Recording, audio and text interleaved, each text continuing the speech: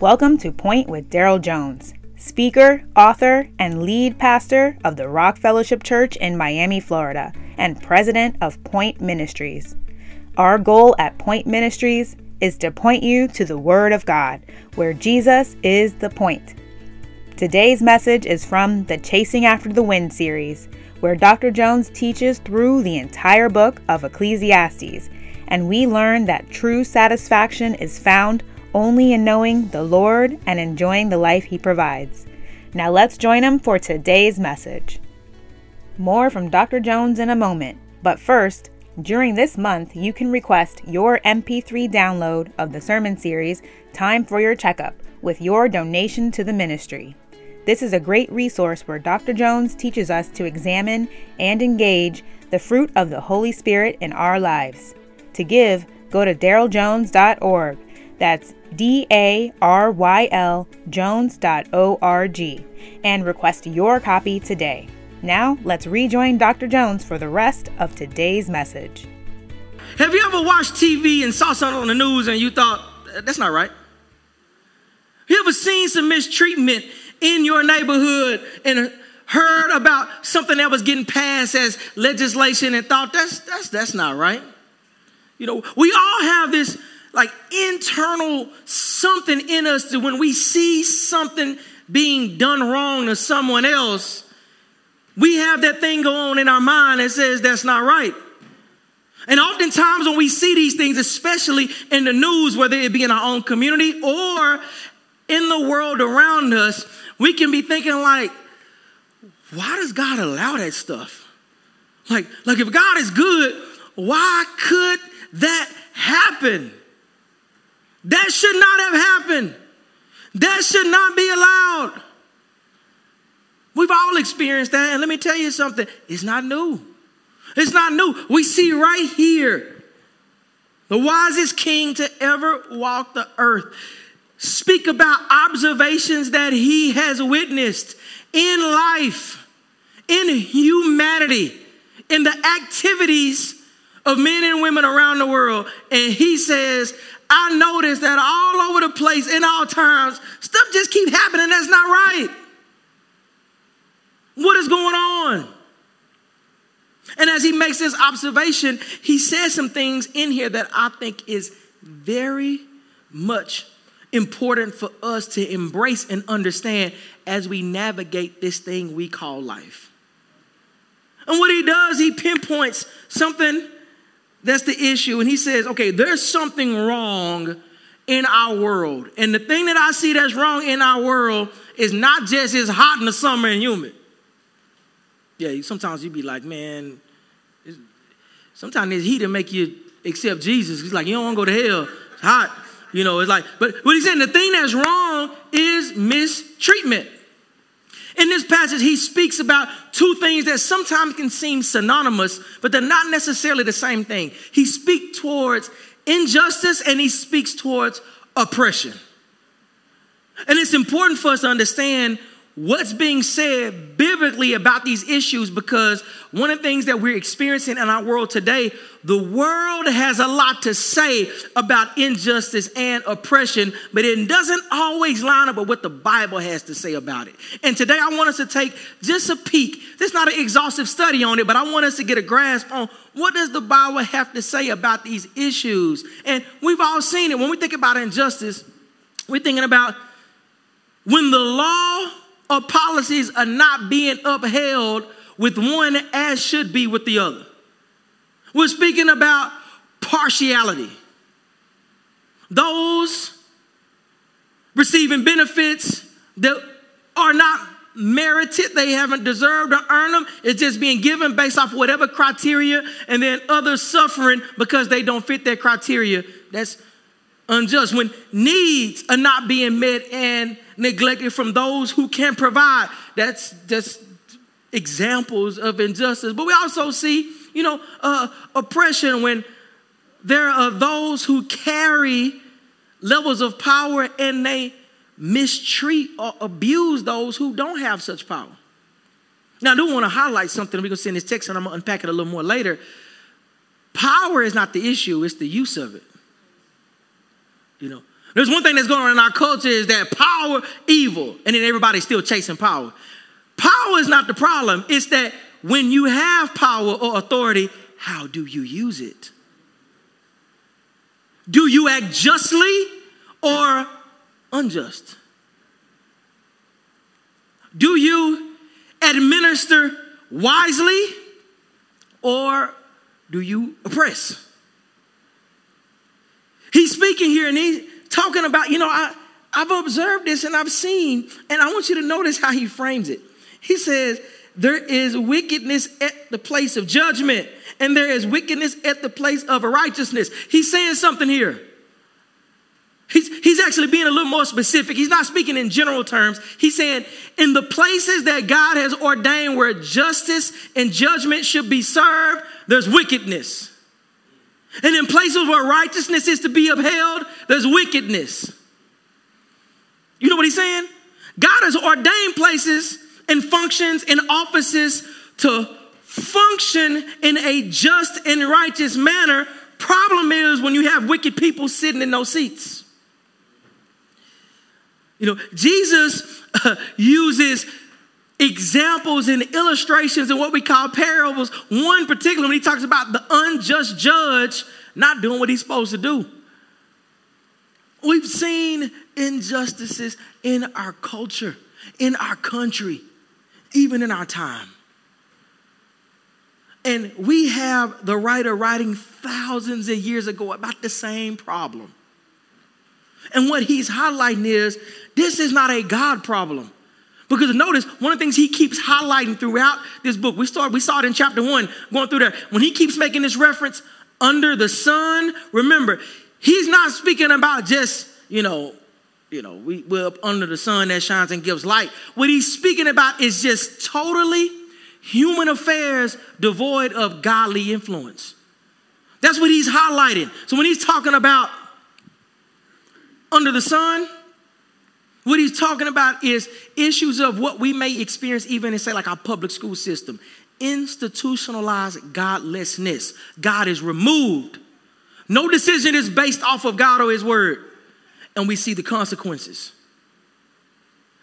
Wickedness, injustice, oppression. He says that's the problem. But what can get troubling is, why? Why does this happen? And this is where we have a hard time wrestling with this. When I talk about an awesome God, a good God. Because we see the problem is this mistreatment of others. But one thing we see in the text is he tells us that God is allowing this to happen because our need for God is exposed. Say exposed.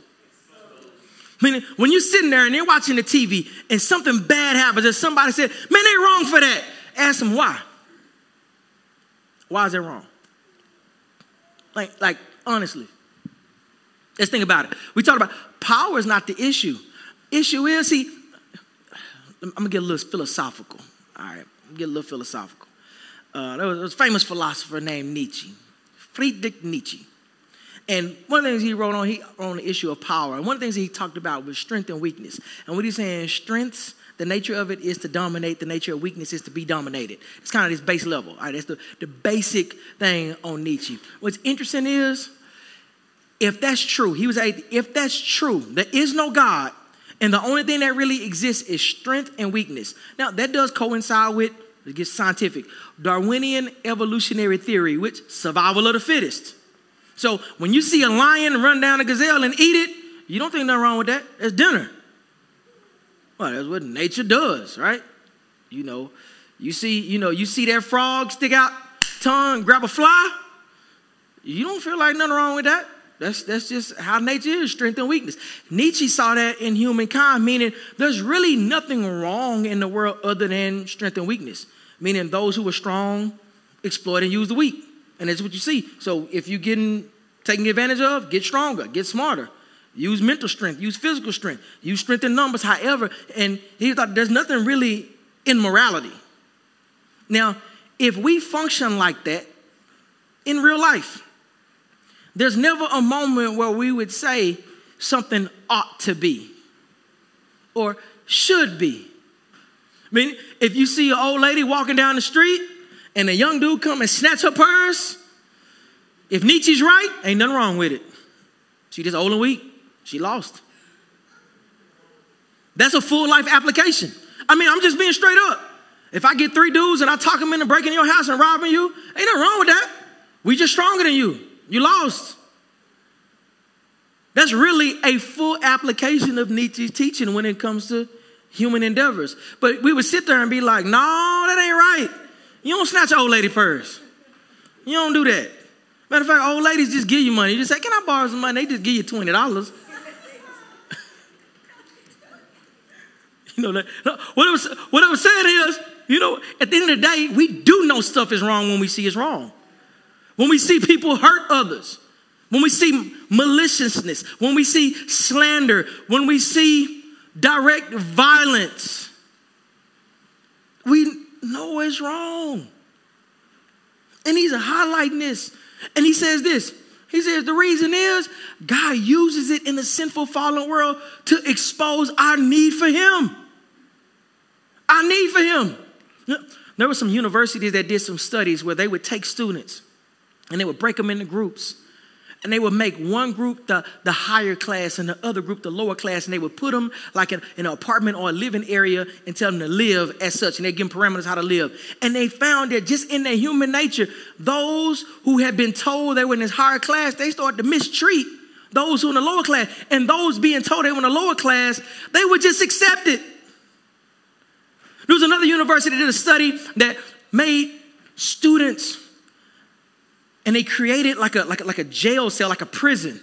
And certain students went in and they were prisoners. And the other students were like the warden and the security and the guards. And just playing these roles, university students start to do heinous things towards each other. The mistreatment was mind-boggling. There was psychological destruction that happened to those that were being abused as prisoners. And think, these classmates, and they working on a grade, but just playing these roles, and it exposed something in our psyche. You want to know what he's highlighting? It goes directly against what we would call liberal theology. Liberal theology is say everybody's good. There's good in everybody. The Bible says, no, we are sick. We are liars at heart. We are evil, and we need a Savior. This whole thing, when you see injustice, remind us, man, we need a Savior. You see a judge make an unjust ruling, and we say, we need a just judge. We see politicians that sit in power and they mistreat and abuse people and their authority. And you say, like, we need a righteous leader. It's all to stir up our hunger for Jesus, y'all. It all is. Everything that we see, when we see this evil, is the point. We need a Savior.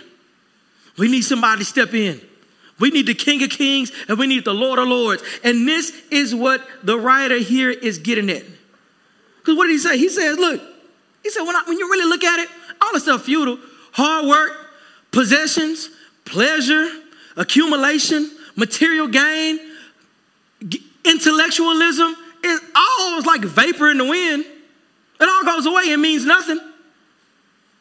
He says, as a matter of fact, at best, humans and the animals, we both got the same breath and we both gonna die.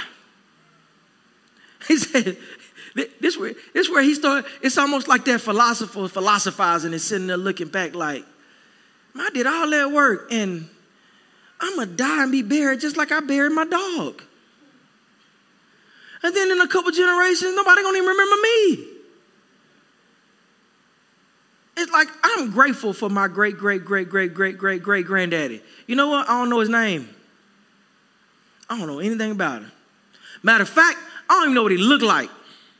Because you look at my skin color and my features, I don't even know. I know he existed. Why am I bringing this kind of point up? Because what he's saying is, when it comes to the heights, when it comes to the lows, when it comes to all the human endeavors, there is an end. We all meet death. And we have to wrestle with this. Because he lumps this death experience that we will all experience with God judging the righteous and the wicked. He says, with all this injustice, with all this oppression that's going on, every last one of us is going to have to stand before the Lord. Every last one of us.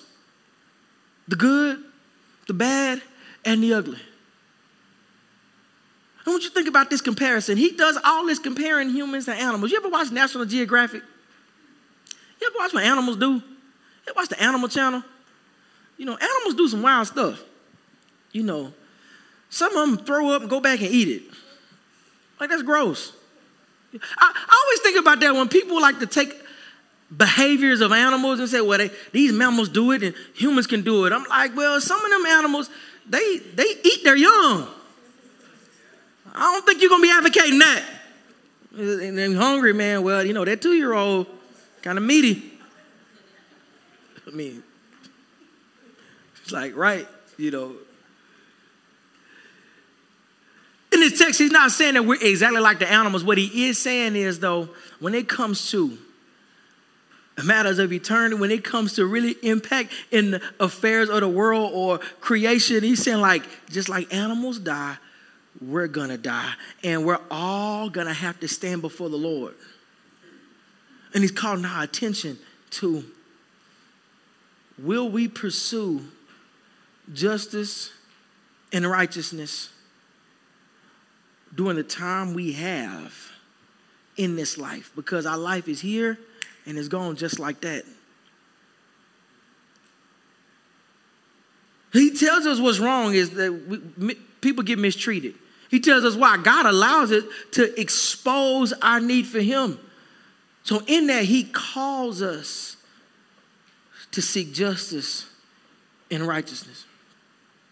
He makes this statement in here, and we've seen this before in the last couple of chapters, where he's saying all this stuff in life is meaningless. He said at the end of the day, enjoy the Lord. Enjoy what God gave you. The life God gave you, enjoy it. The family God gave you, enjoy it. The opportunities and even the privileges God has given you, enjoy it. Sometimes we talk about privilege like it's a negative word. It's not a negative word in and of itself. It's what you do with your privilege. You know, you inherit a lot of money.